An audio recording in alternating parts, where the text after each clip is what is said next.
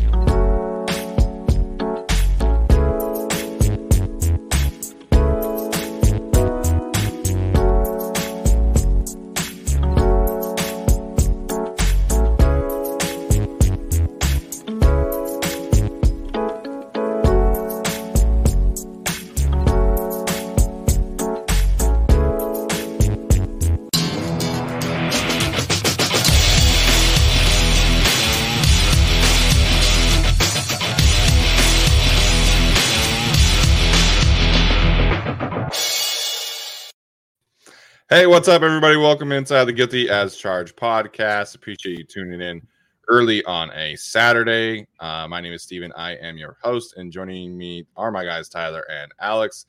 Tyler, we'll start with you, man. How are you doing today? Doing very well. Just saw Doctor Strange, the Multiverse of Madness last night, and it was great. But the real variant storyline of the week is Steven Kyle Van Noy and all the variant stuff going on there. What's up with that, man? Which Earth are you from? I think he's from the opposite Earth, man. I think he's the multiversal, traveler that's coming to Earth. Honestly, man, it was like so funny because obviously it's a bit now. Like people are just messing with me, but there were like legitimately like 4 or 5 people after he signed that were like, "This guy looks just like you, Steven." I'm like, "The hell?" Like California's half black, man. Yeah, the Will Hoyt one was kind of like, okay, they have beards and they're bigger guy, like maybe, but Kyle Van Noy really does look like you though. It was a surprise for sure. Yeah, I had never looked up a picture of Kyle Van Noy, but I saw it and I'm like, oh my god, like the nose, the beard, like it just the facial, and he also kind of has that thing where like his head sort of like goes inward, like it was just kind of a head goes inward. A little bit, like kind of the shape up was pretty similar. I don't know, but you definitely do look a little like Kyle Van Noy. And so yeah, I'm Hunter Henry, Tyler's Younghoe Koo. So yeah, we all have our lookalikes.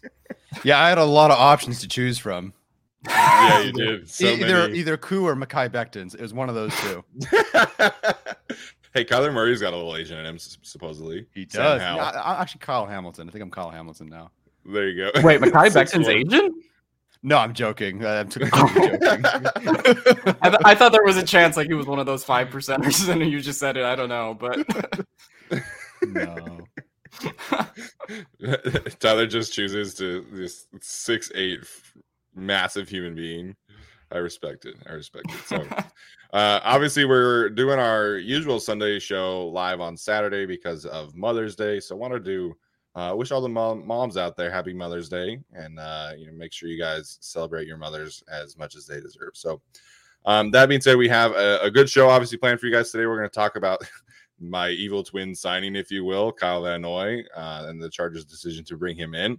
And then we'll also analyze kind of where the depth chart is at after the draft, after these last two signings. We're going to have some predictions and things like that. So we're going to get a lot of post-draft analysis. Looks like Tyler has some Kyle Van Noy clips ready to go. So we'll get into that. Alex, we'll start with you, man. Your initial reaction to the Chargers' decision to sign Kyle Van Noy. Yeah, I mean, it made a lot of sense. He was one of those players I'm kind of like, oh, he's still available? Like, I sort of thought just in my head, like, oh, he's going back to the Patriots or something along those lines. But he was available, and Chargers took him, much like when Bryce Callahan was available. I was like, oh, okay, there's the best slot corner in the league who just happens to be available. So for me, I thought it was a really great signing. Even though I know the Chargers do believe in Chris Rumph, it's kind of like Tyler said, I just don't think you could go into the season with him as your edge 3 with the injury problems that both Khalil Mack and Joey Bosa have had in the past, and sort of relying on him despite kind of like not knowing what he is yet. I think this takes the pressure off of him. Obviously, he'll still play some reps this season, but it gives him a little bit more time to develop. And then, if Kyle Van Noy does depart next year, then the hope would be by then, I think that Chris Rumph could take over edge 3. And I think that's a little bit more realistic given a development timeline. But I think it's a really fantastic signing. And we've also talked about, particularly last season, Joey Bosa or, Uchenna Nwosu, right, when he was on the team, dropping into coverage. And it was sort of like they're kind of not really equipped to do that, right? Like, obviously they do it on some snaps, but Kyle Van Noy is a guy who can either rush the passer, drop into coverage, do whatever you want him to do, right? And I think he's a very versatile defender in the way that Staley wants.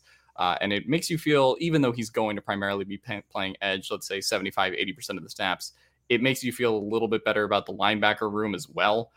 Just because, if something were to happen to Kenneth Murray, if someone does get injured, you have the option to kind of play Kyle Van Noy there as well and relieve some of the pressure off of that unit with obviously the departure of Kaiser White. So for me, the fact that he's kind of the perfect Swiss Army knife for the Brandon Staley defense, the fact that he can play effectively at 2 levels, really, I think that's really all you wanted out of an edge 3 signing. I thought they would go for someone that was a little bit more one-dimensional, right? Like JPP was brought up, maybe bring Melvin Ingram back. But this is a guy that I think is going to be primarily edge for this team, but can do so many more things than that. And I think he's the perfect edge 3, edge 2.5, as Tyler put it on Twitter, and can kind of rotate in with Joey Bosa or Khalil Mack when needed, clearly. Yeah, much as the theme of the offseason where I have no idea this player is available and they take him, and they're always pleasant surprises. Same thing with Spiller, with Salyer, with Callahan, now with Kyle Van Noy. He's a guy that, I think 2/3 of the time, if you're watching, by the way, he's the guy in the white sleeves. So hopefully that helps you because one guy's in red sleeves. I would say he aligns as an edge guy 2/3, 3/4 of the time, set the edge, contain, whatnot. I wouldn't say he's the strongest against the run by any means, but there's so much that he does because he's so smart, so versatile, that I think there's a lot that he can bring to the table, obviously. And this is just, it's a perfect edge 3 signing. The Chargers to me were at their best. The best rush I've seen from the Chargers, maybe over the last decade, was the first 2-ish weeks of the season in 2020, where they had Melvin Ingram, they had Joey Bosa, they had Uchenna Nwosu, and they were just crushing it. They had 33 pressures, just that trio in the first 2 games, and they needed to get back to something like that. And I really do think that Kyle Van Noy can give them at least something like that. I don't think he'll be as good as an edge 3 as Uchenna Nwosu was during that span, but I do think he can give them a lot more than Kyle Fackrell, who was, I think, had like half the pass rush productivity as a Kyle Van Noy. So it's a smart player, a guy who's, played a lot of AFC games for sure. The Chargers have a full slate of AFC big time games, of course, coming up. So I'm very happy with this signing. They really needed to get this done. And I think it just takes, this is good for Chris Rumph too. Sure, as a mentor, but also I think if he were the edge 3 or edge 2.5, I think there'd just be really unrealistic expectations for him that he probably wouldn't be able to meet, going from 130th in 3 different categories to trying to be a legit edge 3, edge 2.5. That's asking too much of him, and the fan base would expect too much. And I think if he only got 15, 20. Like if he had 5 times as many pressures, that's still only 20. I think the Chargers fans would want even more than that. And I just don't think that's fair to him. So now you have Kyle Van Noy. You can really get Chris Rumph to be your edge 3 in year 3, which is, I think, the perfect plan. And just overall, I love the aggressiveness for the Chargers. I think when the 2 big after draft moves that they've made before, one of them was Matt Slauson, but that's a post-draft cut. And then Brandon Flowers, another post-draft cut. That just felt like things that fell into their lap. But Kyle Van Noy, Bryce Callahan, it shows you that there was some sort of plan. Now, we didn't know this draft night. I had no idea that that was the plan for the Chargers when they, took a nose tackle, they took a running back, they took, players that weren't edge rusher, weren't corner. But now that we've seen this plan, it's a great change for the Chargers. It's tactical, it's strategic, and dare I say smart. So kudos to the whole organization so far. Yeah, I mean, we talked on our last episode about how the question mark at edge was just kind of, hanging over the draft class. And, now they have solved that need. So really quickly, Tyler, I don't know if you saw, we got a big super chat sticker from your mom. So shout out to Mama Shun. And then your sister Amanda wants to know who your favorite sister is after sending us another super chat. So. Okay, so Mom, happy Mother's Day. Love you too. Amanda, my favorite sister is whoever brings me food in the next 45 minutes. No, next hour. If you can find me food in the next hour, it'll be you. If not, it's got to go to somebody else. Patreon exclusive video sister power ranking coming soon. There we go. Per source. Yeah, no, I'm a big fan of the Kyle Van Noy signing too. All jokes aside of him looking at like me or me looking like him or whatever. I think he really just fits the mold of the offseason. I think Brandon Staley has talked about taking the ball away and getting more turnovers to, give Justin Herbert more opportunities. And that's something Kyle Van Noy was talking about, with Haley Elwood in that on the camera segment he did, and kind of what has made him, so successful over the years. And he actually said something that made me think of Brandon Staley like directly. He was like, I have always considered myself an offensive player. Like, to me, it's all about getting the ball. It's all about taking the chances and taking risks to, affect the game by getting turnovers. And, I forget the specific stat, but he's got 7 forced fumbles, I believe, over the last couple seasons.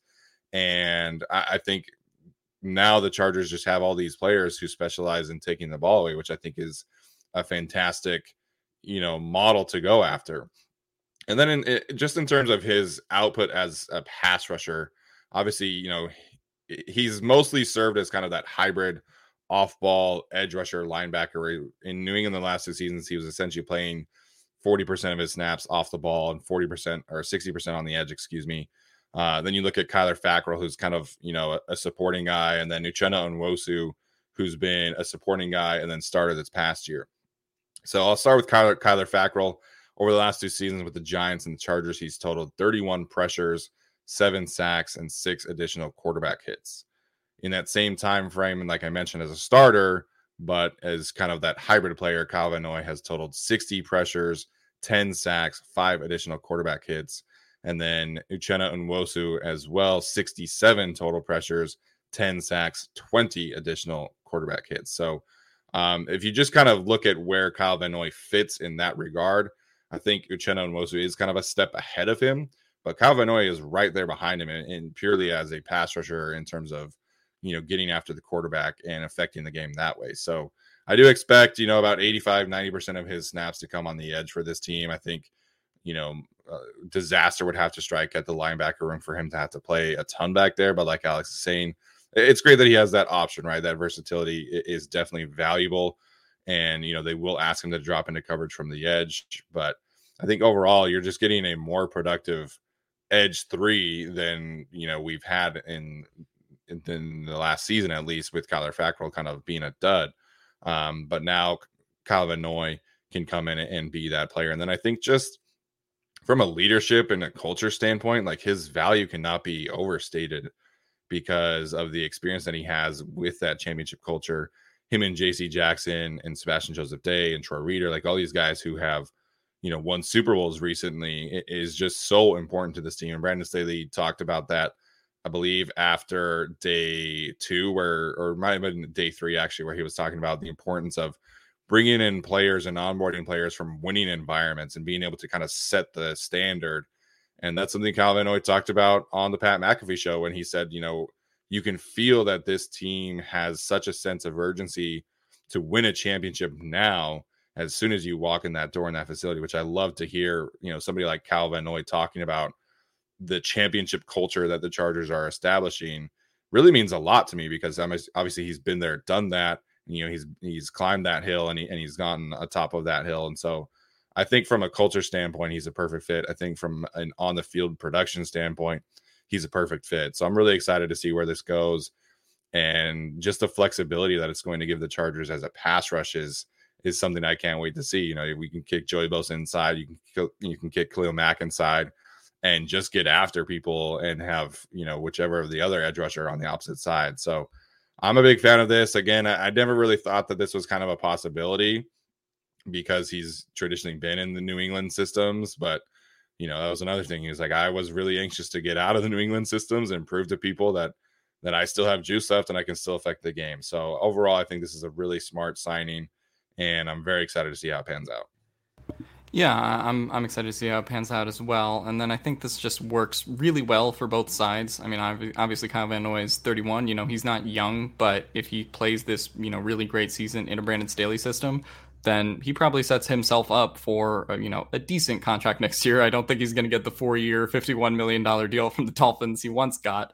But I do think he sets himself up to get like a 2-year contract, maybe to be a team's edge too. And in the sense of, what Kyle's talked about with comp picks, right? The Chargers kind of set themselves up to maybe promote Chris Rumph after this season and then, kind of get a comp pick out of Kyle Van Noy. So I think it's a very smart addition in that sense as well. And then like Steven has said, the Chargers kind of have become like a destination, right? I mean, obviously some of that is Justin Herbert, but it's very clearly also Brandon Staley and the fact that Kyle Van Noy and Bryce Callahan wanted to come here. Obviously, Khalil Mack was traded here, so he didn't have a lot of choice, but was kind of swayed, I would imagine, by having Brandon Staley in the building, and those two kind of go back as well. So I think in that sense, just the Chargers becoming a destination team where these teams want to go to when usually it was the Patriots or it was the Chiefs, I think is a very notable development as well. Yeah, he mentioned that he talked to Brandon Staley for an hour on the phone before doing his visit. And then obviously once he got inside the door, he was able to just decide to go ahead and sign. So he also got a little bit of recruiting, looks like, from Sebastian Joseph Day at the NFL Network's broadcasting boot camp, as Sebastian Joseph Day was talking about. So it just is, I mean, not to say that Kyle Van Noy is like this big time star player, right? But the Chargers in the past have just never really been able to attract this kind of really solid veteran player who's not necessarily going to be a star, like I mentioned, but just be a great addition to the depth. And I think it kind of speaks volumes to where Brandon Staley has brought this team. Yeah, Kyle Van Noy and Bryce Callahan are still good. Sean Merriman's still not exonerated on his one big move, though. I don't think that's I don't think this qualifies. Nope, doesn't qualify. No, I don't think so at all. I just want to address one quick question that a couple of people I'm sure have, but from Bolt Brett. Is Kyle Van Noy the starter over Neiman and Eamon Ogbongbemiga? I don't believe that's going to happen. I mean, I guess you never know, but to me, see if I can find a certain play. But he was only a inside linebacker type on third down or like deep in the red zone. We're talking like goal line situations. See if I can find the right one here. But he's typically not going to, like, he didn't really play linebacker for the Patriots, or at least inside linebacker. He just not reduced inside. He doesn't have hands in the dirt, but he would play over the B gap and try to rush from there. But like this play right here, but he's not going to start over any of the inside linebackers they have. It's just an option for them, but I don't think they are. And then just, I guess, for what it's worth, Chris Rumph did this a lot in college, and I didn't see a whole lot from it of him doing this with the Chargers last year. So I don't even know if they're going to use this option at all with Kyle Van Noy, but they certainly can. But no, I don't think he's starting. I mean, if people get hurt, maybe he starts over Neiman and Amen, but he's not going to start for the Chargers. No, definitely not as an off-ball backer. I think, like Alex was saying, that's just kind of a backup skill set that he has. I think his primary skill set that he's going to bring the Chargers is as a pass rusher. He's listed as an outside linebacker on the Chargers website. And, he mentioned on the Pat McAfee show again that, he was really looking for an opportunity where he could really rush the passer more often. And so I think he had the intention of signing here as an edge rusher, as a pass rusher. And I think the Chargers had the intention of bringing him in to do that. He's going to wear number 8 for the team, which is a little weird for me because he is a pass rusher. I'll still never kind of get over that. I think single digit numbers on pass rushers and Gerald Everett wearing number 7 is just weird. But no, I think the starters at linebacker, we'll get into this in the depth chart, right? But I think you can pencil in Drew Tranquill, and then we'll kind of see where Kenneth Murray's health is at, and maybe that's Troy Reeder, maybe that's Eamon Ogbongbemiga, like we had been hearing. Granted, that was before they signed Troy Reeder. So we'll talk a little bit about that in a second. But Kyle Noy's primary skill set is going to be as a pass rusher for the Chargers. We're driven by the search for better. But when it comes to hiring, the best way to search for a candidate isn't to search at all. Don't search, match with Indeed. Indeed is your matching and hiring platform with over 350 million global monthly visitors, according to Indeed data, and a matching engine that helps you find quality candidates fast. Ditch the busy work. Use Indeed for scheduling, screening, and messaging so you can connect with candidates faster. Leveraging over 140 million qualifications and preferences every day, Indeed's matching engine is constantly learning from your preferences, so the more you use Indeed, the better it gets. Join more than 3.5 million businesses worldwide that use Indeed to hire great talent fast. And listeners of this show will get a $75 sponsored job credit to get your jobs more visibility at Indeed.com/Blue Wire. Just go to Indeed.com/Blue Wire right now and support our show by saying that you heard about Indeed on this podcast. That's Indeed.com/Blue Wire. Terms and conditions apply. Need to hire? You need Indeed. Matt also asked if they had released the contract numbers yet for either of these two signings. We have not seen them, which is pretty surprising. But at this point, because Bryce Callahan signed on Tuesday, right? Sure. And I think so. Yeah, I mean, obviously Kyle Van Noy was Thursday, so love that Kyle Van Noy decided to sign the day after he recorded, but it's all good. No, but we have not gotten any contract numbers yet. As soon as we do, we'll obviously let you guys know. I would expect Callahan to be on the minimum contract, just based off of his injury history and things like that. But Kyle Van Noy maybe a little bit more, maybe like a $2 million, $3 million kind of contract. I don't know, but given that he is a pass rusher, I would expect slightly more than the minimum at least. Yeah, kind of depends on his Patriots contract, because I do believe our Kyle was talking about if he does have some kind of offset clause or language in his contract, then the Chargers could have potentially gotten him for the minimum. But we'll learn more about that as it plays out. Yeah, so the Patriots, I mean, the contract that he was cut from, was he cut? He was cut, yeah. Okay. Yeah, so his contract then was 2 years, $12 million. So I don't think it'll be that much, and I think it'll be for 1 year. But that's just what his old contract was. Yeah, crazy to think that he signed, was it a 4-year deal with the Dolphins? Yeah, 451, 2020. Jeez. What was the guaranteed money on that though? I don't remember. Total guarantees was $30 million. Oh wow. So yeah, they really took it all on that one. I'm not sure. Yeah, I just did a search on Twitter and can't find anything about a contract there. So somebody said 2.5 plus incentives. That could certainly be the case. I can't find anything on Twitter that verifies what he's at. So, yeah. Jack is asking me how the 1 hour phone call was. Man, listen, I wish I could talk to Brandon Staley for an hour. It'd be fucking awesome. Follows us on Twitter. That's about it. Yeah. All right. Anything else you guys want to mention here about Kyle Van Noy? No, I think we had everything. All right. Sounds good. So we will get to our depth chart analysis here. We're going to do this in terms of talking about starters, primary backups, roster locks, people we think are going to be practice squad. So we kind of have it sorted here, group by group, as Tyler is sharing the Google sheet that we decided to come up. Obviously, there's not a ton of changes on the offense, at least in terms of the starters. So we'll still have Justin Herbert, obviously, Austin Eckler, Donald Parham kind of listed at. I put big slot here for Gerald Everett just so I could have a little bit more clarification in terms of roster things. I didn't want to create another specific category up top for the tight ends. So I put big slot for Gerald Everett and then Stone Smart, kind of the practice squad guys, just so you guys can see that. And then Mike Williams, Keenan Allen, Jalen Guyton, Rashawn Slater, Matt Filer, Corey Linsley, Zion Johnson, Trey Pipkins is kind of the starting group. So where do you guys want to start here with the offense? I think running back. Yeah. Do we need a whole Brandon Peters debate? I don't think we do. So I think we can start at running back. I think it's possible. Isn't Brandon Peters like a pretty big quarterback? Like I know they try to kick the tires on the Mississippi State quarterback.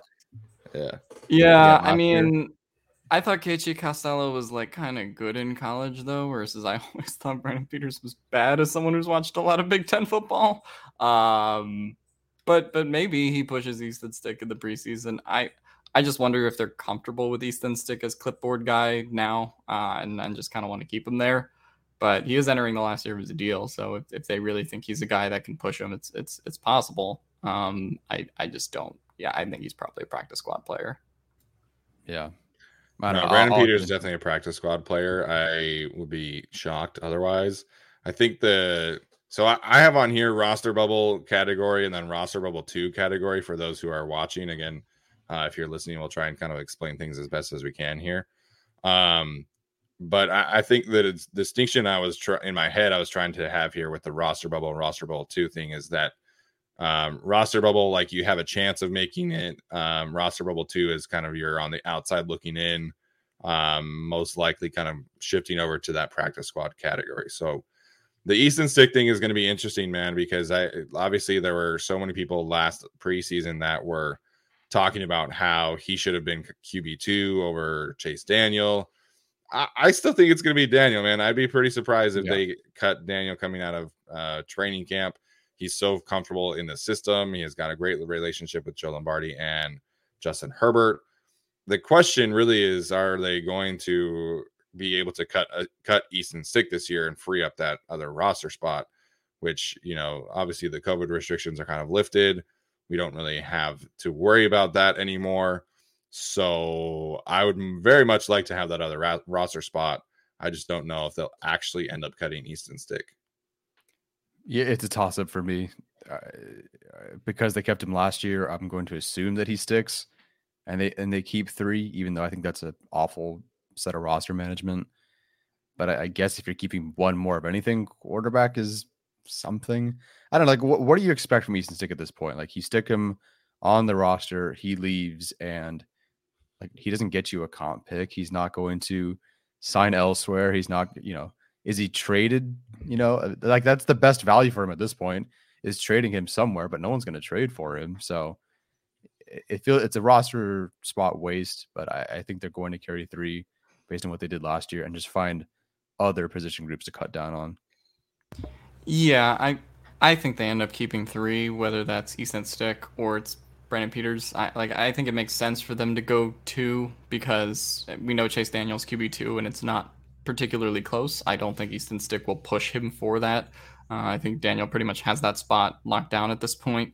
So I would rather they keep 2, but I think based on what they did last year, based on how they like Stick, I think he just sticks around. we really need me and Tyler really need a new roster phrasing there with Easton Stick and sticks around. It's all good. All right, so we'll move on to the running backs here. Obviously, Austin Eckler as the starter. Isaiah Spiller, I think, pretty clearly RB2 at this point. The question obviously is going to be Larry Roundtree versus Joshua Kelly, maybe Letty Brown, Kevin Marks kind of, get their foot in the door that way. Tyler, what do you make of the running back room? I know you watched a little bit of Letty Brown, and I know Alex has watched a little bit of Kevin Marks. So we'll start with Tyler, man. What do you make of the RB3 spot? I do think it comes down to one of the two players that they have drafted. Larry Roundtree being drafted more recently seems like it'd be an edge for them, but I feel like Joshua Kelly, Larry Roundtree is kind of not useless. That's mean. But okay, Joshua Kelly presents a different skill set than I think Larry Roundtree. I think, at least as a sort of receiving-ish back. I'm really clutching at straws here. I think Kelly. He's a better athlete. He's a better athlete, sure. And that's the skill that I do think sticks out. Like Roundtree and Spiller. I'm not saying they're redundant because I like Spiller a lot more than Roundtree, but I think Kelly is something a little bit different. But then again, they wanted to work with Roundtree early last year, and then it was Kelly, then it was Roundtree. I forget how it finished. I know everyone's talking about Letty Brown. To me, I don't think he's anything more than a practice squad guy early on, at least. I mean, listen, the preseason is a great way for Chargers running backs to find a spot on the roster. That's just always how it's been with Tom Telesco, whether you talk about Brendan Oliver or obviously Austin Eckler. If you show out in the preseason, there's a good shot. But, with the investment in Eckler, with Spiller, and then one of these two drafted players, I just don't think Letty Brown makes it. Also because, kind of like Roundtree, it just feels a bit redundant as well. If he's going to make it, it's going to be based off of his role as a nice change of pace guy. I think he was top 15 in missed tackles in this draft class, so not bad there. But I mean, the thing that people aren't really talking about because they just watched the tube highlights. He was, like a 95.5 pass blocking efficiency. He's not good in pass protection. You could use him as a receiving back, so there's some work there. But he's also got 5 fumbles this past season, which is not good. So he has to show that he's more than a liability, which sounds mean, but there wasn't a whole lot to see on film outside of that 3-4 yards in a cloud of dust with an occasional highlight play and some forced missed tackles. Because the 5 fumbles, the bad pass blocking efficiency, that's very cuttable. Like if you make that mistake once in the preseason, you're cut, you're gone. You can't give up that sack. I think he allowed 2. You can't have 5 fumbles allowed. So I think the RB3, I do think they keep 3 running backs. I don't think it's 4. And I think it should come down to Joshua Kelly just because he's a little bit more dynamic than Larry Roundtree. But that one's a coin toss for me. So I actually kind of think we have Austin Eckler as RB1, Isaiah Spiller clearly RB2. I think they would lean Larry Roundtree over Joshua Kelly just because I think you look at special teams value. Joshua Kelly does not have any special teams value, as we've seen over and over again. I do think they value having that in an RB3. And I think if you're talking about who's a little bit more similar to the mold of Isaiah Spiller, it's probably Larry Roundtree, despite, his athleticism not being great. So I think they kind of lean Roundtree more there. The other thing to consider there is, of course, one was drafted by Anthony Lynn, one was drafted by Brandon Staley. I do think that kind of matters. So even though it should kind of be a meritocracy, I don't think it is in a sense. So I kind of would slot in Larry Roundtree as the RB3. That probably, depends if they carry 3 or 4 running backs. I mean, obviously they carried 4 last year. I think a lot of that had to do with the fact that they couldn't really rely on Justin Jackson to be their RB2 because of the obvious health concerns. So they sort of felt the need to keep them both. And so obviously when Justin Jackson was healthy, either Roundtree or Kelly was a healthy scratch. So they probably carry 3 this year. And I would guess it's Eckler, Spiller, Roundtree. And then I would guess a practice squad spot comes down to Joshua Kelly, Letty Brown, or Kevin Marks. I kind of agree with Tyler in that I think Letty Brown is a little bit redundant for, what they already have in Isaiah Spiller and Larry Roundtree if we're kind of penciling them onto the roster. I think Kevin Marks, a lot of people have compared him to some of the shorter running backs that have come out of Buffalo in Brandon Oliver and who else? Jarrett Patterson. Yeah. But I actually don't think he's really like them. He's like 6 feet tall. So, I mean, to me, just from watching him a little bit, Kevin Marks is a little bit of that Justin Jackson kind of player. He's a little bit shifty, has the right height. I think they actually ran identical 40 times at their pro day as well, both 4.51s. So for me, I would kind of take Kevin Marks over Letty Brown. Obviously, we're debating either a running back 4 spot or practice squad spot. But yeah, I think if they keep 4 running backs, it'll be Eckler, Spiller, Roundtree, and then one of those 3 guys basically toss it up to how it happens in the preseason between Kelly, Brown, and Marks. And then if they end up keeping 3, then I think those 3 guys are fighting for a practice squad. Yeah, for what it's worth, Larry Roundtree was inactive from week 12 on last season. So they did close the season with Kelly ahead of him. That's true.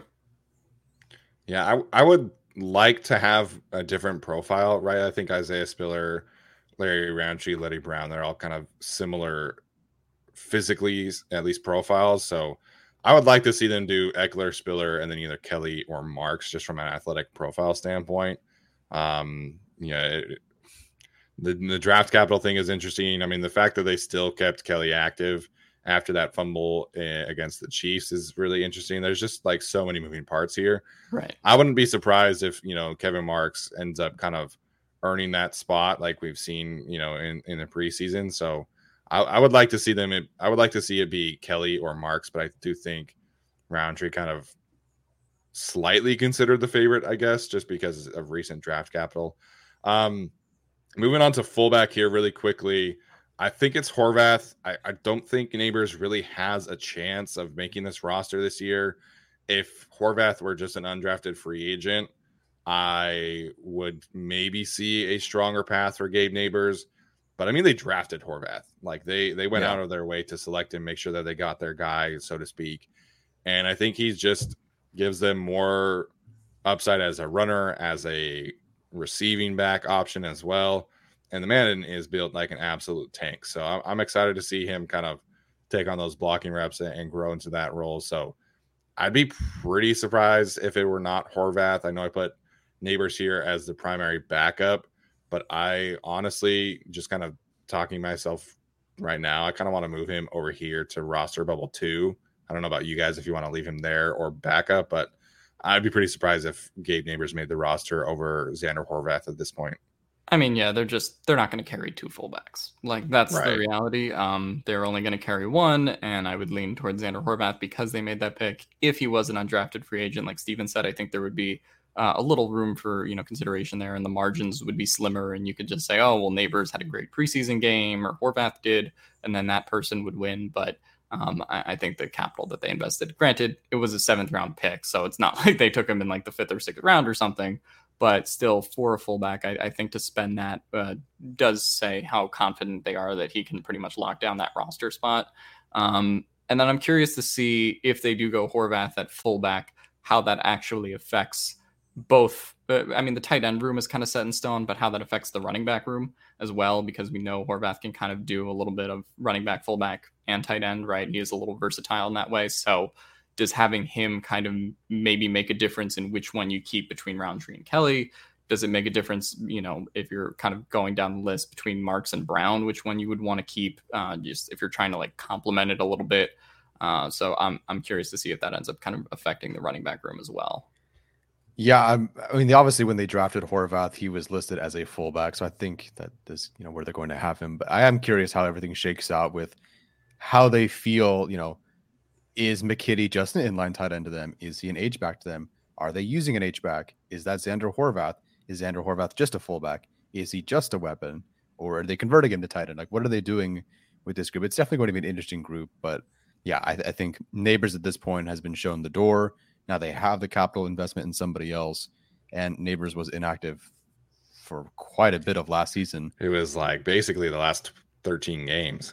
Yeah. I mean, they really they tried to get Neighbors going early on in training camp, and then Steven Anderson just from day one did not let that job go, and they had no choice but to start Steven Anderson, which is great. But I just don't think Neighbors sticks around. If he wasn't best friends with Justin Herbert, we wouldn't even be talking about this. That will stick in my mind. If he sticks on the roster, then we know exactly what kind of power Justin Herbert might have. But no, it seems harsh to put him on roster bubble too, but it's so either or, where it's like you're either Xander Horvath starting or you're just not on the roster, because they wouldn't keep 2 fullbacks. And I think at this point, kind of blending in with the tight ends, they knew Jared Cook was going to be on his way out or older. They knew Steven Anderson was probably on his way out, or they wanted to go somewhere else. So I felt like they carried a little bit more weight in the tight end fullback room because of that. But now with Cook gone, you have your investment in a young McKitty, you have your 2-year investment in Everett, you just drafted Horvath. I think they can get rid of at least Neighbors and then one extra tight end. Yeah, I think with the tight end room, we'll kind of move on there. Like, I think the roles are very clearly defined. Donald Parham, kind of your inline receiving, possible slot flex. Gerald Everett, your big slot, possible inline flex. And then Trey McKitty, kind of your blocking tight end, H-back. And so I'm really excited to see his development. I hope he gets more involved as a pass catcher. Obviously, you've got that group over there of undrafted free agents. Obviously, Hunter Kampmoyer has a year on the roster at this point. Eric, I think it's pronounced Cromanhook, if I'm not mistaken, from USC. And then Stone Smart. Have not watched any Old Dominion tape at this point. I will shame on you.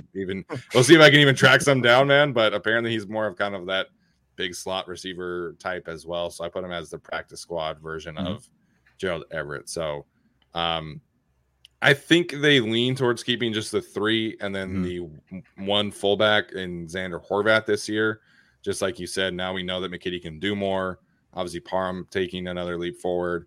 And then, Gerald Everett is a much better blocker than Jared Cook. So I know Brandon Staley loves his tight ends. I know Joe Brady, former Panthers offensive coordinator, has said tight end is the most important position in the Saints offense.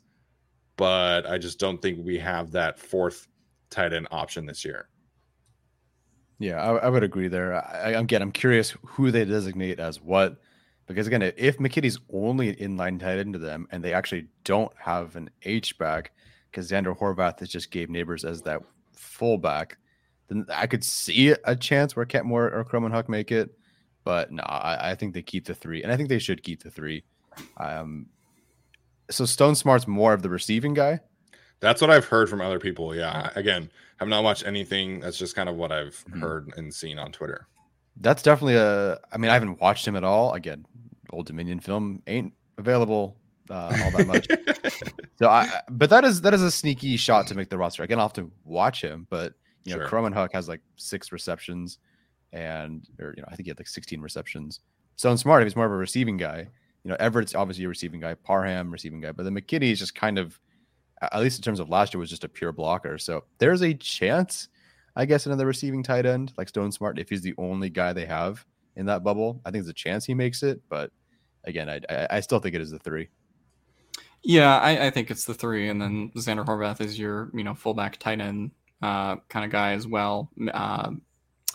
If Steven Anderson was still on this roster and he didn't sign with the Cardinals, like that might be a situation where you keep 4 and then keep the fullback. But like, I just don't think they think Hunter Kampmoyer is going to lock down a roster spot this year. Sure. I don't know a whole lot about Eric Cromanhook or Stone Smart yet, but I don't think they view them as threats to make the roster either. I think all those guys are kind of competing for the tight end practice squad spot, and that can be decided in the preseason, depending on who has some of the better games. But I think it's pretty clearly Gerald Everett, Donald Parham, Trey McKitty, and Xander Horvath in some order. When you need mealtime inspiration, it's worth shopping Kroger, where you'll find over 30,000 mouth-watering choices that excite your inner foodie. And no matter what tasty choice you make, you'll enjoy our everyday low prices, plus extra ways to save, like digital coupons worth over $600 each week. You can also save up to $1 off per gallon at the pump with fuel points. More savings and more inspiring flavors make shopping Kroger worth it every time. Kroger, fresh for everyone. Fuel restrictions apply. Jack in the chat says he knows a guy who knows a guy with Old Dominion film. Well, if you do, please send are we better call Saul for Old Dominion film right now? Because they had 2 Old Dominion guys, man. Like, we got to get some Old Dominion film at some point. So, yeah. All right, we'll move on to receivers. This is kind of, one of the reasons why I'm hopeful that they keep 2 quarterbacks and 3 tight ends as opposed to last year.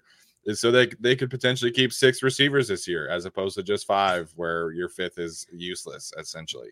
So obviously we know who the starting group is. Mike Williams, Keenan Allen, Jalen Guyton, and then Josh Palmer is a lock as well. And I think DeAndre Carter is in that same group as a return specialist, gadget kind of player for this team. Then the question becomes, if they keep 6, who is that 6th player right now? Obviously, Jason Moore is kind of the most similar body type to Mike Williams, so I have him penciled in there as the backup.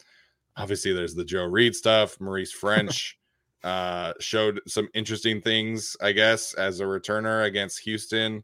So maybe he carves a role out. He's obviously has a good relationship with Chris Beatty, the receivers coach. And then you have kind of the two undrafted guys, Michael Bandy and Trayvon Bradford. So, Alex, we'll start with you on this one. Who do you see kind of being that 6th guy, and do you think they actually keep 6 this year? If there is a 6th guy, I think it's probably between Moore, Reed, or Bandy, just because we saw a little bit of Bandy playing special teams last year. So maybe there's some value there. Maybe he has a couple good preseason games. I don't think Bradford has some speed, but I don't think they really view him as a threat to make the roster. But I will say, if they do keep 5, I'm not quite as worried about it as I was last year, because you kind of had KJ Hill, who was the 5th wide receiver they kept last year for special teams / wide receiver value. And he was not good at special teams versus DeAndre Carter. Very clearly, that's his strength, and that's why they brought him in. So if you keep 5 receivers this year, I actually don't think it's as bad as when they did it last year. So obviously, for health reasons, you could keep Jason Moore or Joe Reed. But I would guess, based on the guys that they have right now, it's probably 5, and then you stick 2 of them on the practice squad between that group. So I'm fine with that this year, considering it's DeAndre Carter over KJ Hill in terms of special teams value, and I think DeAndre Carter can provide that wide receiver value much better than KJ Hill could as well. Yeah, I sure hope so. Watching that game with Steven, the final game of the year against the Raiders, and these guys are gassed, and they couldn't do anything with Andre Roberts. I don't even know if he had a target that game. No, he was running routes out there, and just like there was no interest from the defense. Justin was going his way. It was sad.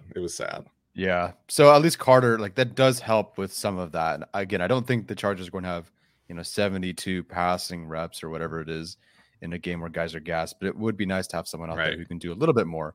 So Carter's great. The year is 2047, and I'm still convincing myself that Jason Moore should make the team as wide receiver 6 or 7. I just find this, especially now with only 3 tight ends and I guess 1 fullback, I find it so odd that they're going to go. It seems like they're going to go with 5 wide receivers, and I guess now that you have Spiller, Eckler can be more of a receiver, and Spiller can kind of catch passes, and Horvath can catch passes. So sure, I suppose a receiving group, it's okay, but the wide receiver room just seems so, keeping 5 just doesn't really make sense to me, and no investment in anybody else. Like, it is Jason Moore. Like, I think by default it almost has to be Jason Moore. I think Carter rules out Reed. I think Carter, if he's also the returner, rules out French or Bandy or whatever. So I think if there's a 6th guy, I think it's Moore, just because he's actually a receiver that I've seen do pretty well in the preseason. Sure, but I think they go 5 here. They invested nothing in this position group after Carter, obviously, but nothing, as a receiver in the draft, in free agency. So I think they keep 5. I think they're cool with that. Yeah, I think they are as well. I would love for, Jason Moore to be a thing. We've seen him do so well in training camp and preseason for like 4 years running at this point, 5 years running. And, listen, like, he is, again, like the most similar body type to Mike Williams. And there certainly was a good connection with Moore and Chase Daniel, so to speak. I think French would give them, a little bit more speed profile kind of vertically. So I would say it would be Moore or French, just based off of kind of what we know as them as receivers. I would love for Joe Reed to make the roster, man, at this point. I put him on the first roster bubble spot here, but really I think he's in that second one, and then we can kind of move Jason Moore over there as well. But so I would say Moore or French would be more likely to make the roster at this point, just because of what they can give you vertically is just more refined than a guy like Joe Reed, who just is a little too similar to the 3 kind of slot receivers they have in Keenan Allen, DeAndre Carter, and Josh Palmer. I think we also look at like right tackle probably next. That's like where another free agent signing could come if the Chargers aren't done after Kyle Van Noy and Bryce Callahan. But I do think that, if you kind of get another wide receiver in there, a lot of people have brought up Will Fuller. I don't think that's going to happen, but you could probably get some kind of wide receiver who wants to, compete for like that 4th or 5th spot. Because right now I'm just looking at the names and it doesn't seem particularly inspiring for why they would pick a 6th receiver, even if it kind of does make sense. So I wouldn't be surprised if that's like a post-draft 1-year vet minimum deal that you kind of like give to a guy. So that'll be interesting to see if they do that. But I know why we would want to keep 6 receivers, and I kind of still do. But I feel much better about keeping 5 receivers in this current format than what they started with last year. For sure. Yeah, I agree. I'm really curious what Ficken does with this group, because he's kind of in charge of this back end of the roster bubble sort of group when it comes to running backs and wide receivers, partially for offense, but also obviously for special teams. And, who knows who surprises him? Joe Reed basically was not given the chance to be a returner at all at the beginning of camp last year. Yeah. And maybe this year that completely changes. Maybe Ficken goes, hey, this guy could be really good at this. Let's give him a shot. And then who knows what happens from there. So, I'm really curious to see what he does with running back, what he does with wide receiver, because he will have a big input on the back end.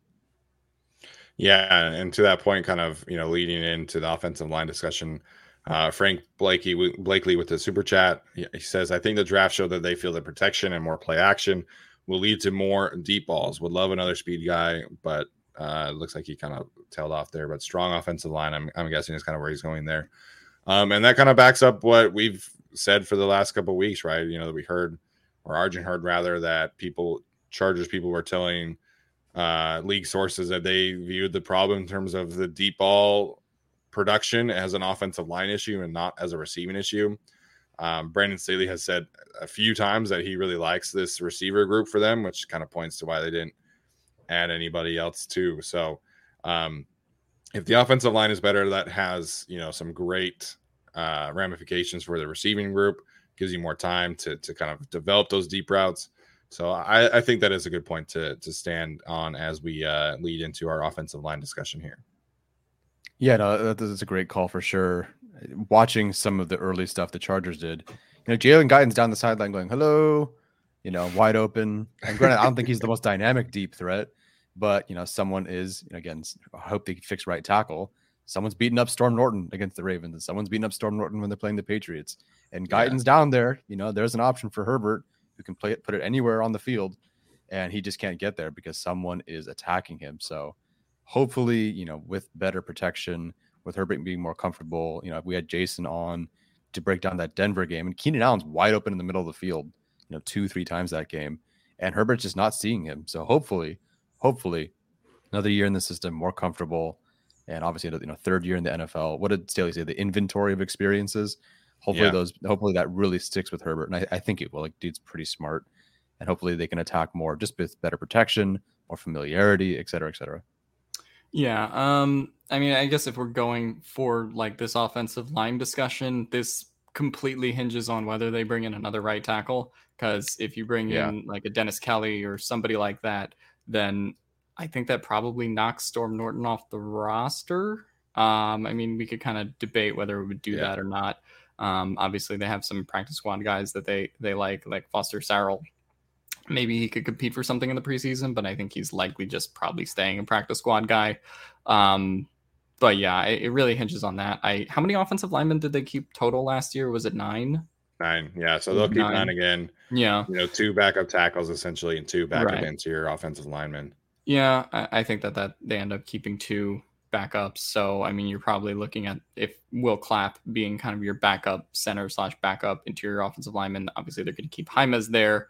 And then maybe if they do sign a right tackle, you're probably looking at like Sally or Pipkins as like the right tackle backups if they want to phase Storm Norton out. Obviously that's kind of like projecting, based on what they do. But I really do think they end up going for a right tackle option. So if they do, I think that's kind of the configuration. If we're just talking about these guys, then Storm Norton probably makes the roster as like the, backup tackle at this point. So yeah, I'm very curious to see what their actual confidence interval in Trey Pipkins is. Yeah, right now I think you look at this group and there's just an excess of interior offensive linemen, right? Like, you can only keep 5 interior offensive linemen, your 3 starters, your 2 backups. So you have Filer, Lindsley, Zion, and then you have Brendan Hymas, Will Clapp, and Jamari Sawyer.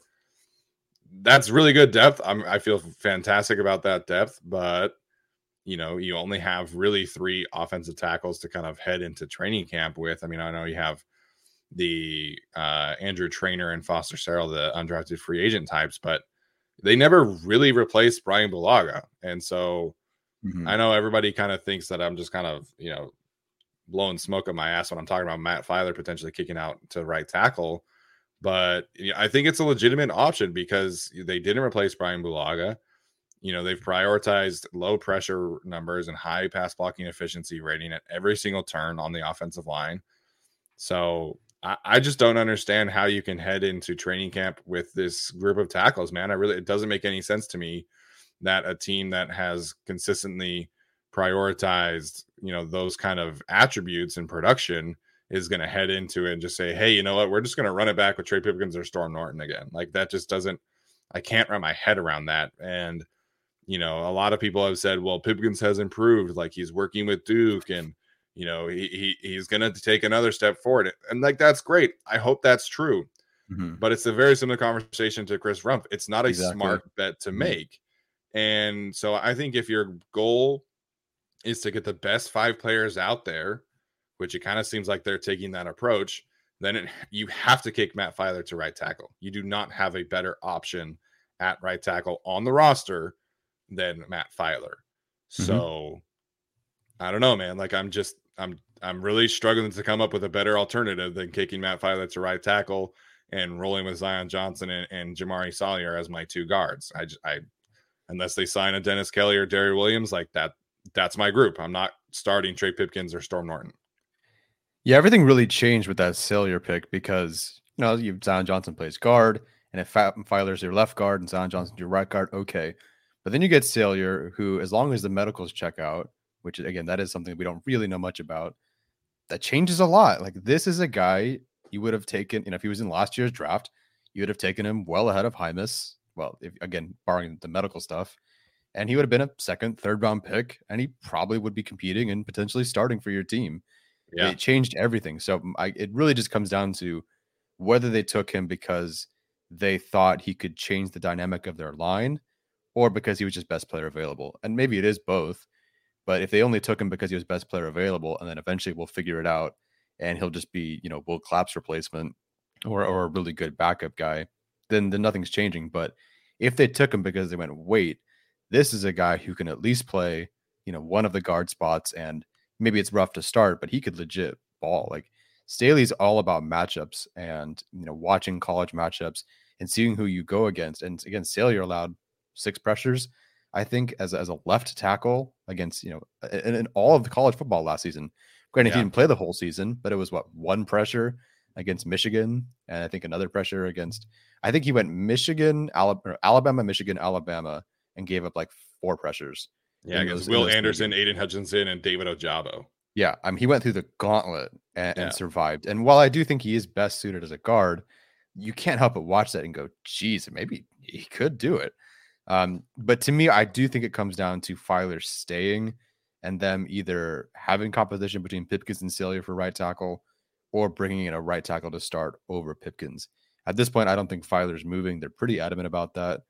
And, you know, again, I would like Filer to play right tackle, but I guess there's a world where if Filer moves to right tackle and he's not as good as you think he is, and then Sawyer's playing one of your guard spots and he struggles, now you have 2 problems. Now that's potentially 2 problems versus 1 guaranteed problem, which is right tackle. But the Chargers might not want to go with the mystery box and just go with the sure thing instead. It's like, okay, we have 4 spots locked down, guaranteed, good to go, and we'll help out the tackle versus the mystery box of, well, Filer can play right tackle. Well, he might struggle, but let's put Sawyer out there. Oh, he might struggle.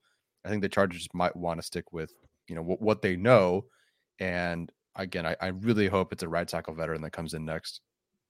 Yeah, I mean, since the beginning, I mean, even when people like Popper were bringing up Filer for right tackle in March, I always kind of sold the possibility just because it didn't seem like they were going in that direction. Then you see what they do in the draft, and it's like, Filer to right tackle makes a lot of sense. I mean, it certainly solves the right tackle problem, even though there's a risk that he underperforms. I don't think we would expect Filer to underperform to the extent that what Trey Pipkins and Storm Norton underperforming is. He has played very quality snaps at right tackle before. So for me, I don't think there's as much risk associated there as like a mystery box situation. So I think you kind of can move Filer there.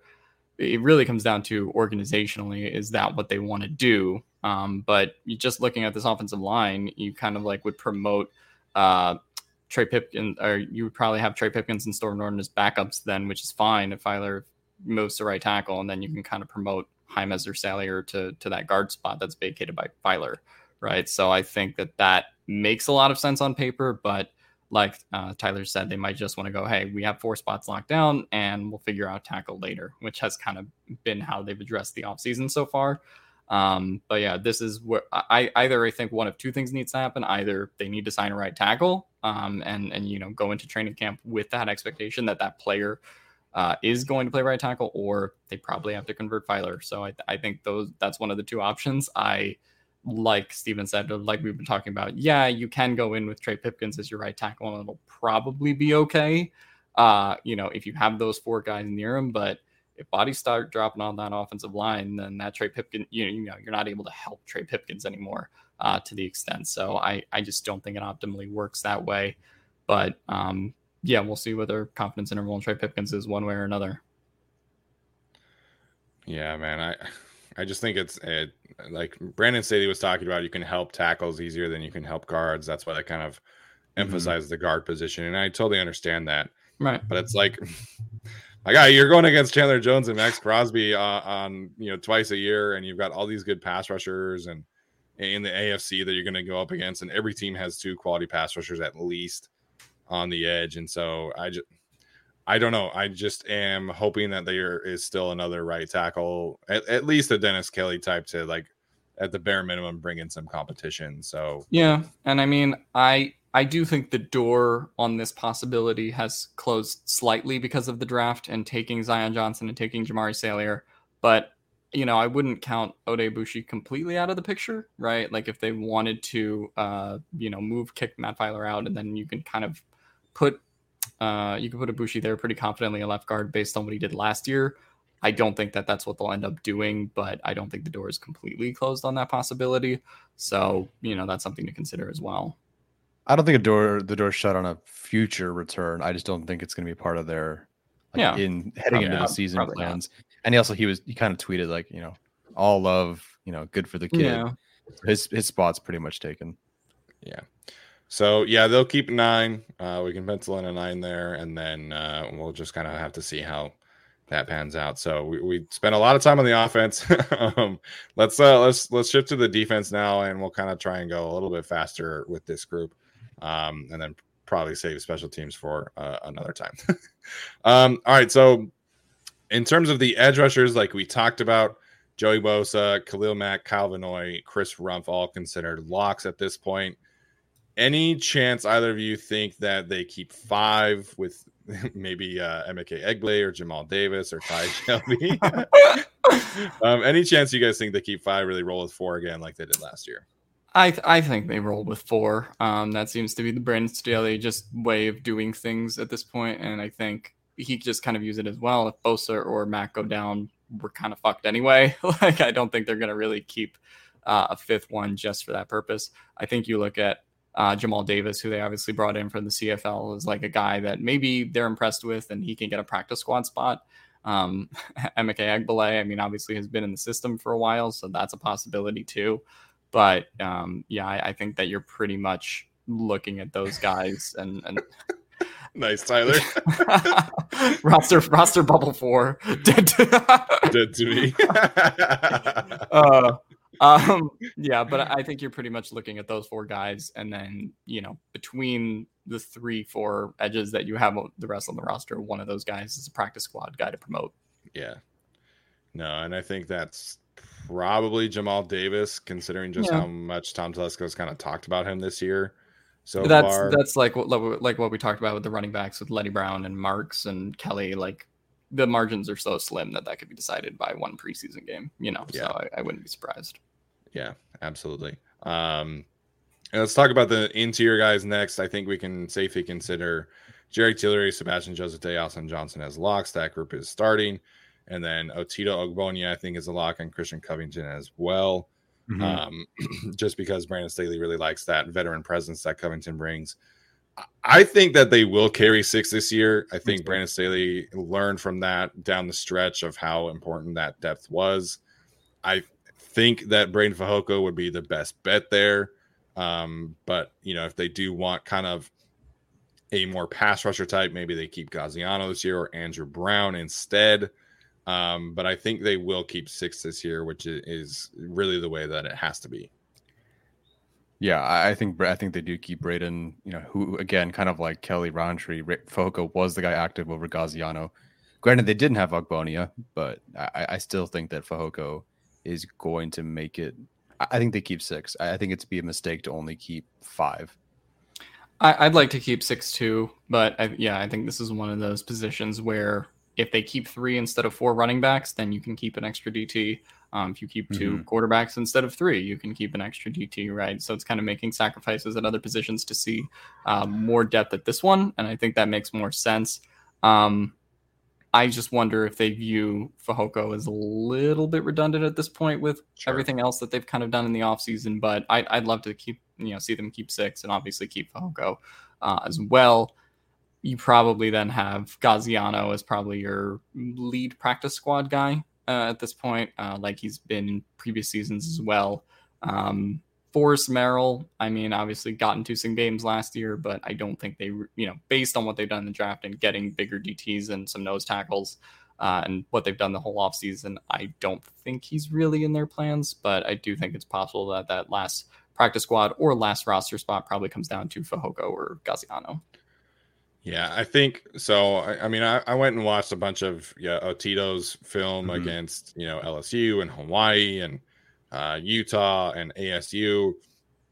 I think from his personal development standpoint, I think you don't want to play him a ton at nose right away. I think you would rather have him put in situations where he's not having to deal with double teams. And I actually really liked what I saw from him as a pass rusher, man. I really did. And I think he's better at that than in the run stuff. I think he's definitely a better pass rusher than a run defender at this point. And I think you can put him as a 3 tech right away. I don't think he has like the versatility to go out to the 5 tech against tackles, but use him as a situational pass rusher right away. Get him some occasional run defense snaps. And so I think him and Fehoko are different enough where you can survive there. And I just think that Fajoko's ability to stop the run is far greater than anything else that they have on the roster with Covington, Gaziano, Merrill, and Andrew Brown. So I think Tito is different enough, at least this year, where I'm okay keeping, Covington, Fehoko, and Ogbonia, who are kind of very similar body types, but I think provide different skill sets. And so that's kind of where I'm at with Tito. I'm not like, get him in there on first down, like let him learn time to stop the run. I'd rather see him as a pass rusher right away and then kind of develop that ability to anchor down and play run defense properly, down the road. Yeah, you literally stole what I was thinking. Them being, they could be penciled in as 2 nose tackles, but they're very different. And I think, like you said, Ogbonia could be that 3 tech. I like him, his explosiveness off the line. He's quick. He's got a rip. Much better pass rusher than Fehoko. Conversely, Fehoko can anchor down way better than Ogbonia at this point. And I do think that does make them independent enough where you do keep 6. I do wonder if they, for a backup, particularly like a 5 tech DT, if they want someone who has like a similar body type to Jerry Tillery, like in the event that something does happen there, that could be kind of can be a way Gaziano makes the roster. But yeah, other than that, I think that these are the 5 or 6 guys. Yeah, either way, I think the last spot is Gaziano or Fehoko, and I do think they ultimately keep 6. All right, let's move to the linebacker room, which is very interesting at this point. I have Mike and Will penciled in there. That means, strong side linebacker, which is the Mike, weak side linebacker, which is the Will. So I think we can safely pencil in Drew Tranquill as a starting Will, and then we'll kind of have to see what happens with Kenneth Murray's health at this point. So if he's healthy, I expect him to get that first round starting nod. If not, then you can kind of get into a Troy Reader, Eamon Ogbongbemiga debate. I still think they carry 5. I think that Amen is kind of that 5th player. But again, a lot of this hinges on Kenneth Murray's health. If he's out, an extended amount of time, then maybe we get into Cole Christiansen or Damon Lloyd kind of territory in terms of being that 5th linebacker. Again, maybe Kyle Van Noy kind of takes more snaps back there. But really right now, I think we can safely pencil in Murray, Tranquil, Neiman, Reeder, and Ogbongbemiga as 5 linebackers to make the roster. Yeah, I think that makes sense in keeping those 5 guys in particular. The Van Noy signing is interesting. I don't think they'll keep one fewer because of Murray's injuries, but it might change the kind of linebacker that you keep if you want to just keep Kyle Van Noy as like effectively your linebacker 5. Like obviously he'll primarily be an edge rusher, but you might want to kind of like just keep him back there in case something happens. So that might affect that might affect the kind of linebacker you go for between, say, Ogbongbemiga and Christiansen.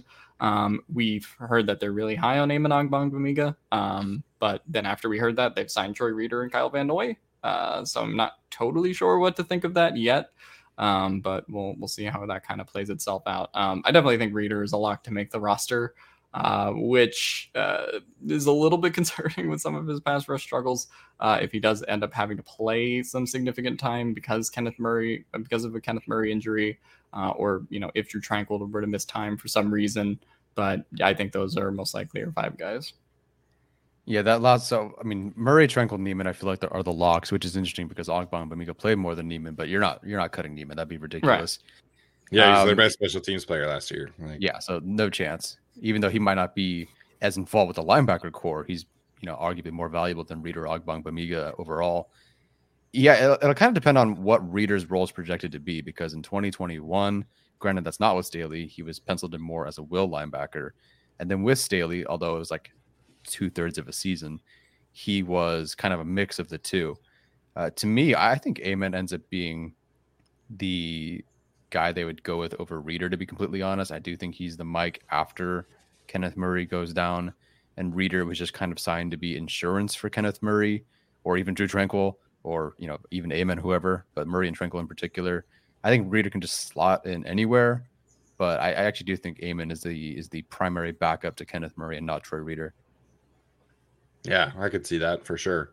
I think to Alex's point about Kyle Van Noy, I think if Kenneth Murray starts the season on like injured reserve, for example, I think Van Noy's flexibility could kind of keep them from, talking themselves into keeping Cole Christiansen or Damon Lloyd on the roster and just rolling with the 4 until Murray is healthy. But so I think they'll keep those 5.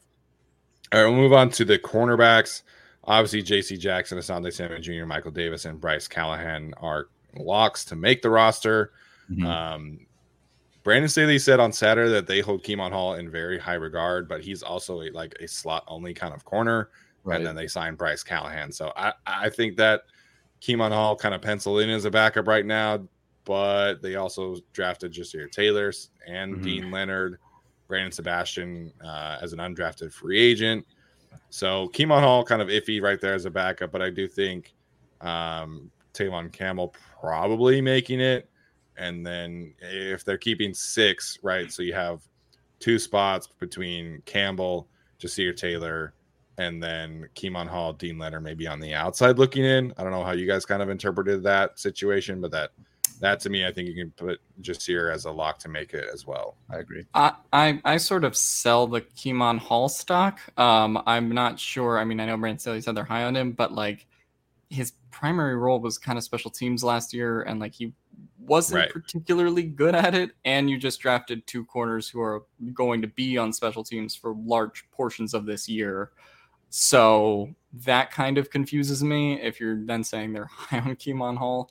I would guess that Tevon Campbell's probably more likely to make it. And then, considering that Jasir Taylor and Dean Leonard were the 2 6th-round picks, right? Or Taylor was 6, Leonard 7. Leonard 7th. So, at this point, I would guess that they're kind of keeping one of them, because I think if you want to keep Tevon Campbell or Keemon Hall, then that probably doesn't leave room for both. So maybe they just kind of took both and then said, okay, well, whichever one is the best in the preseason, best in training camp, then we'll kind of go with that one. And I would probably lean towards Jasir Taylor there, just based on, what his film has been. But yeah, it really, those four, I would say Tevaughn Campbell's probably a lock still. And then I would say between Keemon Hall, Jasir Taylor, and Dean Leonard, you're kind of picking whoever shows you the best special teams corner ability out of that group. Yeah, so obviously the 3-4 locks here. I do think Jasir Taylor is going to be a lock, as much as a lock could be for a 6th round pick, I guess. Right. But I do think he's going to be a slot corner for them. I think his role based on college film does translate very well, both to him being a backup returner, which I know we have on the special teams page, to being a blitzer, to being your slot corner, all that sort of stuff. I think Jasir Taylor is the lock to make it. So because he makes it and because you do have 3 potential slot corners here, I don't think Keemon Hall makes it. So I think Keemon Hall is out. To me, it comes down to Tevaughn Campbell or Dean Leonard. Tevaughn Campbell right now, I know it was disgusting last year at times, and for most of the times he actually had to start.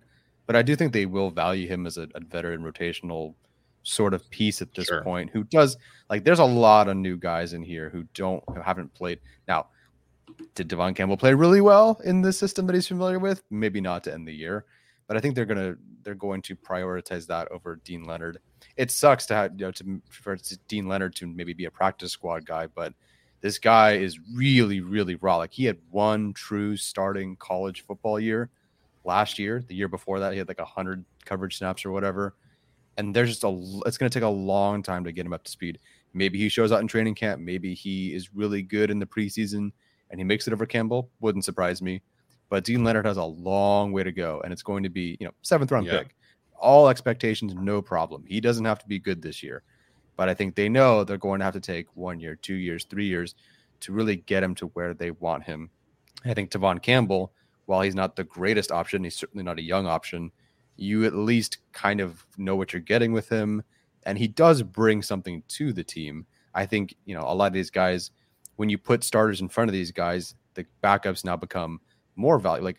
Michael Davis is not really going to be the starter as much anymore, but I think he's going to be better this year because he doesn't have to be that guy. And I hope Tevaughn Campbell, as the guy who, had to cover Justin Jefferson, he won't, hopefully he won't have to do, and it was awful, but hopefully he won't have to do that this year. And so that kind of makes him more valuable because at the beginning of the year, they're using him as a blitzer. He's forcing 2 fumbles against the Chiefs. There's a role for him on the team. Dean Leonard, it's going to take a while. And I think Dean Leonard, I'm rooting for him, but I think he's the one outside looking in. So I think Hall's out. I think Leonard versus Campbell is the really only competition. And I do think Campbell ends up taking it.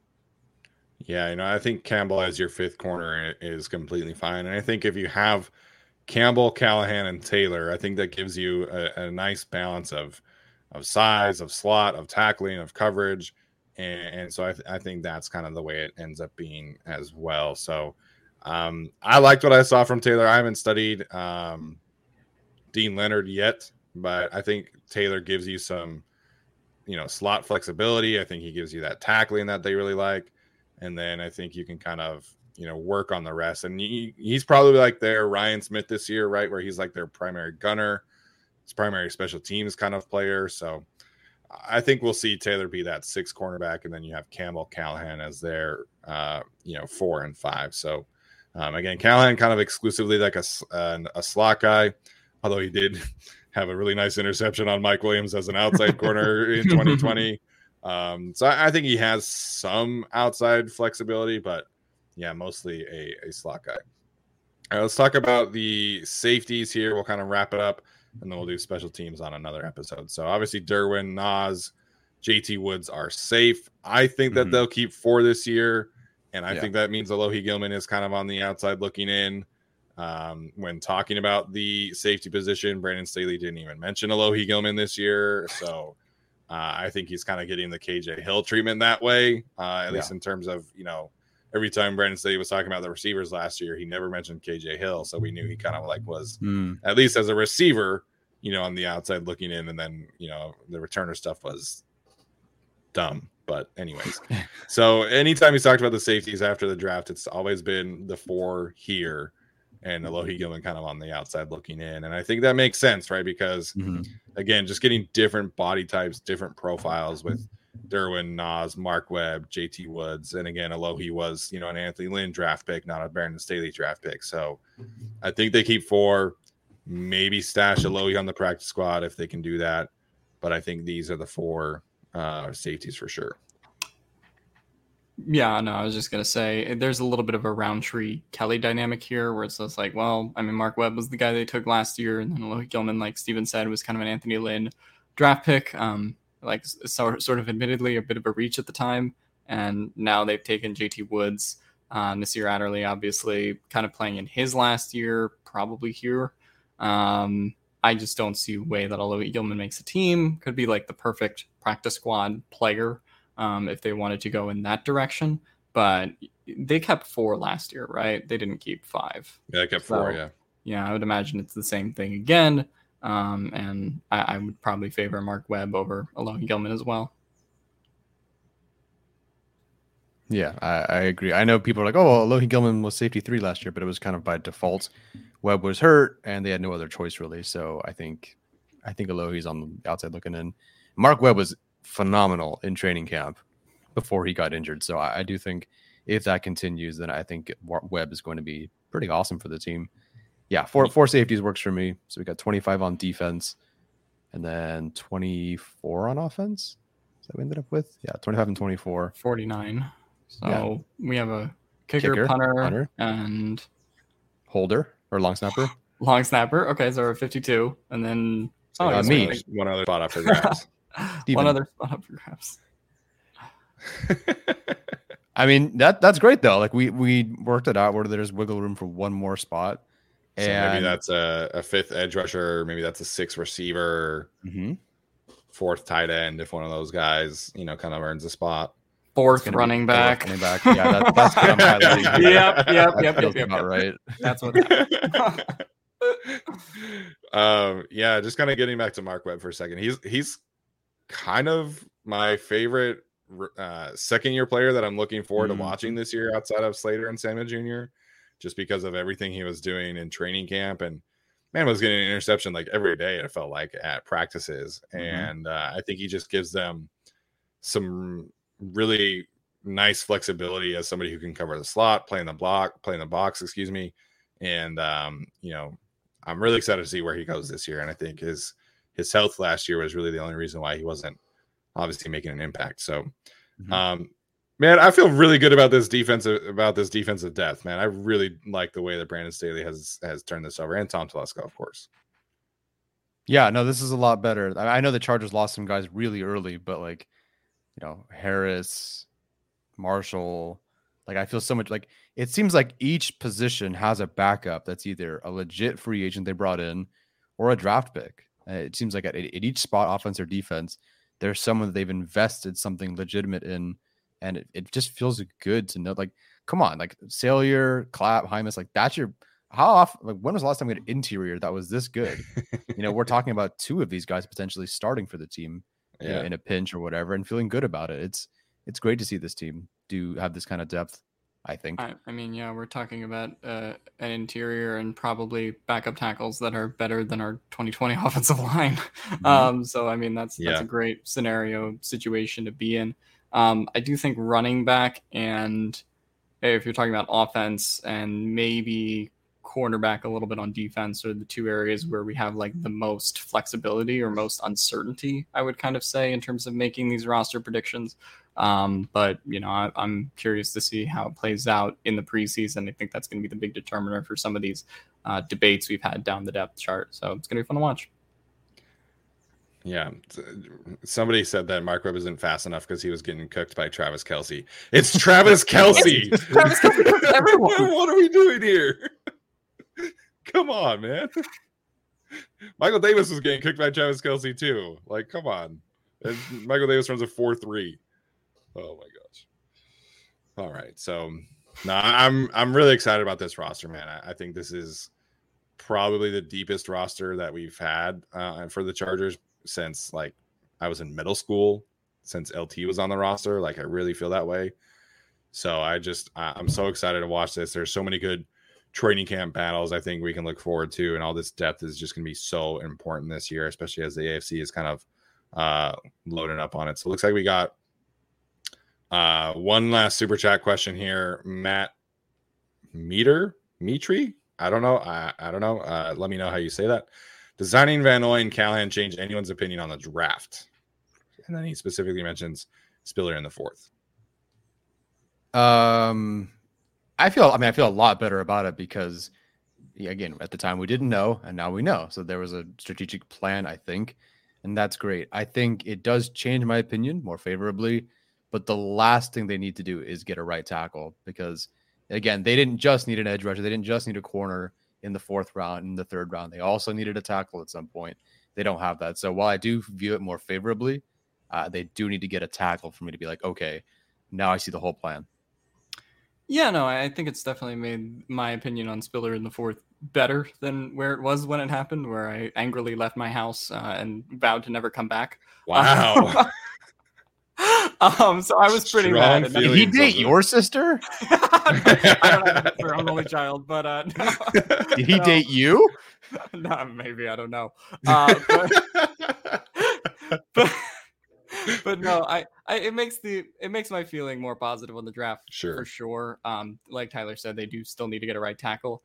I do think there is something still to be said about, you could have still gotten like a 4-year contract of a guy that's like cheaper if you took that in the 4th round and then took a running back in the 5th. So there's draft pick value there, like Arjun has talked about, of getting like cheap contracts at premium positions. But no, I think it's definitely made the Spiller pick a lot more understandable. Yeah, for sure. I think the Van Noy signing for me has more like draft ramifications than the Callahan signing does, because I feel like, you're not getting better than Kyle Van Noy in the draft. You're just not. Even if you're taking like a Myjai Sanders or D'Angelo Malone in the 3rd round, players who were on the board, like they're not going to be better than Kyle Van Noy this year. So I think Van Noy definitely changes things more than Callahan does. I do think with Callahan's injury risk and age, you could have found, a similar kind of player in the draft. So I felt positive about the draft before this. Really the edge rusher concern was really the only reason I was kind of like knocking it. And now you have Kyle Van Noy. So really anxious to see how the cornerback room pans out. Obviously, if Bryce Callahan can stay healthy, then he's a perfect 4th corner for your team. So I don't think it necessarily like changes a ton, but I feel much more at peace and comfortable with where the Chargers are at. Outside of right tackle, I think they don't really have a roster hole. Like I don't really see one. Yeah. There's some roster holes, but I mean, not maybe linebacker, I guess.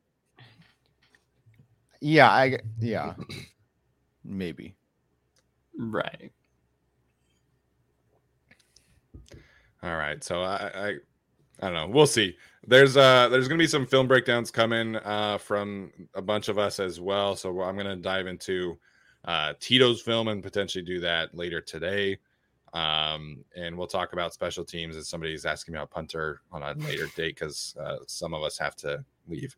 But yeah, so thank you guys so much for tuning in on a Saturday. We appreciate you jumping up early with us and watching the show.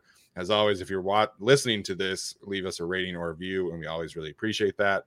And we'll talk to you guys later, and we'll I don't know, we'll probably do Wednesday, I guess. We'll figure it out. Anyways, talk to you guys later. Everyone is talking about magnesium. It's all you hear about. But why? What do we know about magnesium? Well, magnesium is the #1 mineral that 75% of Americans are deficient in.